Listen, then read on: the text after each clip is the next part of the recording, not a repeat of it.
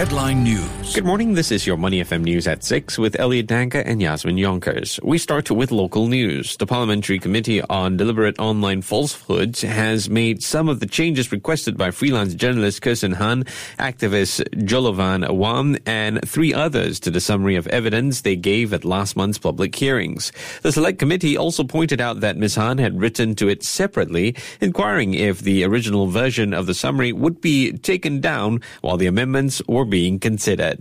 The High Court has dismissed a legal challenge that called for 3 MPs to vacate their spots in Marsiling UTGRC and for a by-election to be held. Singapore Democratic Party Assistant Treasurer Wong Seok Yi had made the application to the High Court after Madam Halimah Yacob resigned as an MP from the constituency to run in the September presidential election, which she won in a walkover. SDP Chairman Paul Tembaya says the party is very disappointed with the ruling. The party will study the judgment and consult with Dr. Wong and her lawyer Peter Low on whether to appeal against it.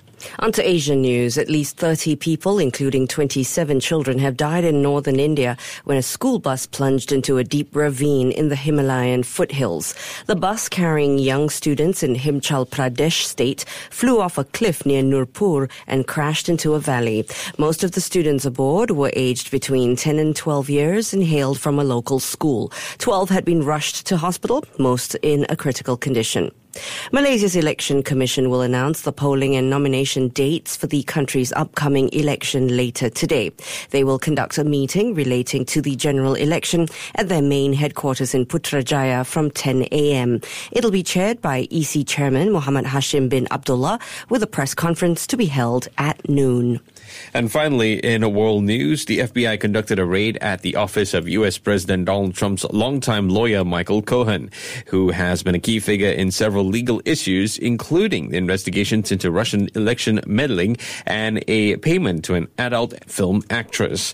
Cohen's attorney, Stephen Ryan, says agents seized documents using several search warrants after special counsel Robert Mueller made a referral to prosecutors in the Southern District of New York.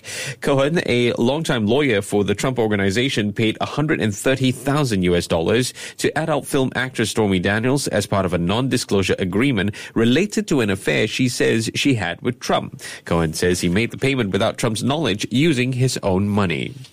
Stocks closed well off their session highs as shares of Amazon and Boeing rolled over. Traders said in a report that FBI officers had raided the office of President Donald Trump's personal lawyer had also fueled the late-day decline. The Dow Jones Industrial Average rose 46.34 points to 23,979.10. S&P 500 gained 0.3% to close at 2,613.16. Nasdaq Composite advanced 0.5% to 6,950.34.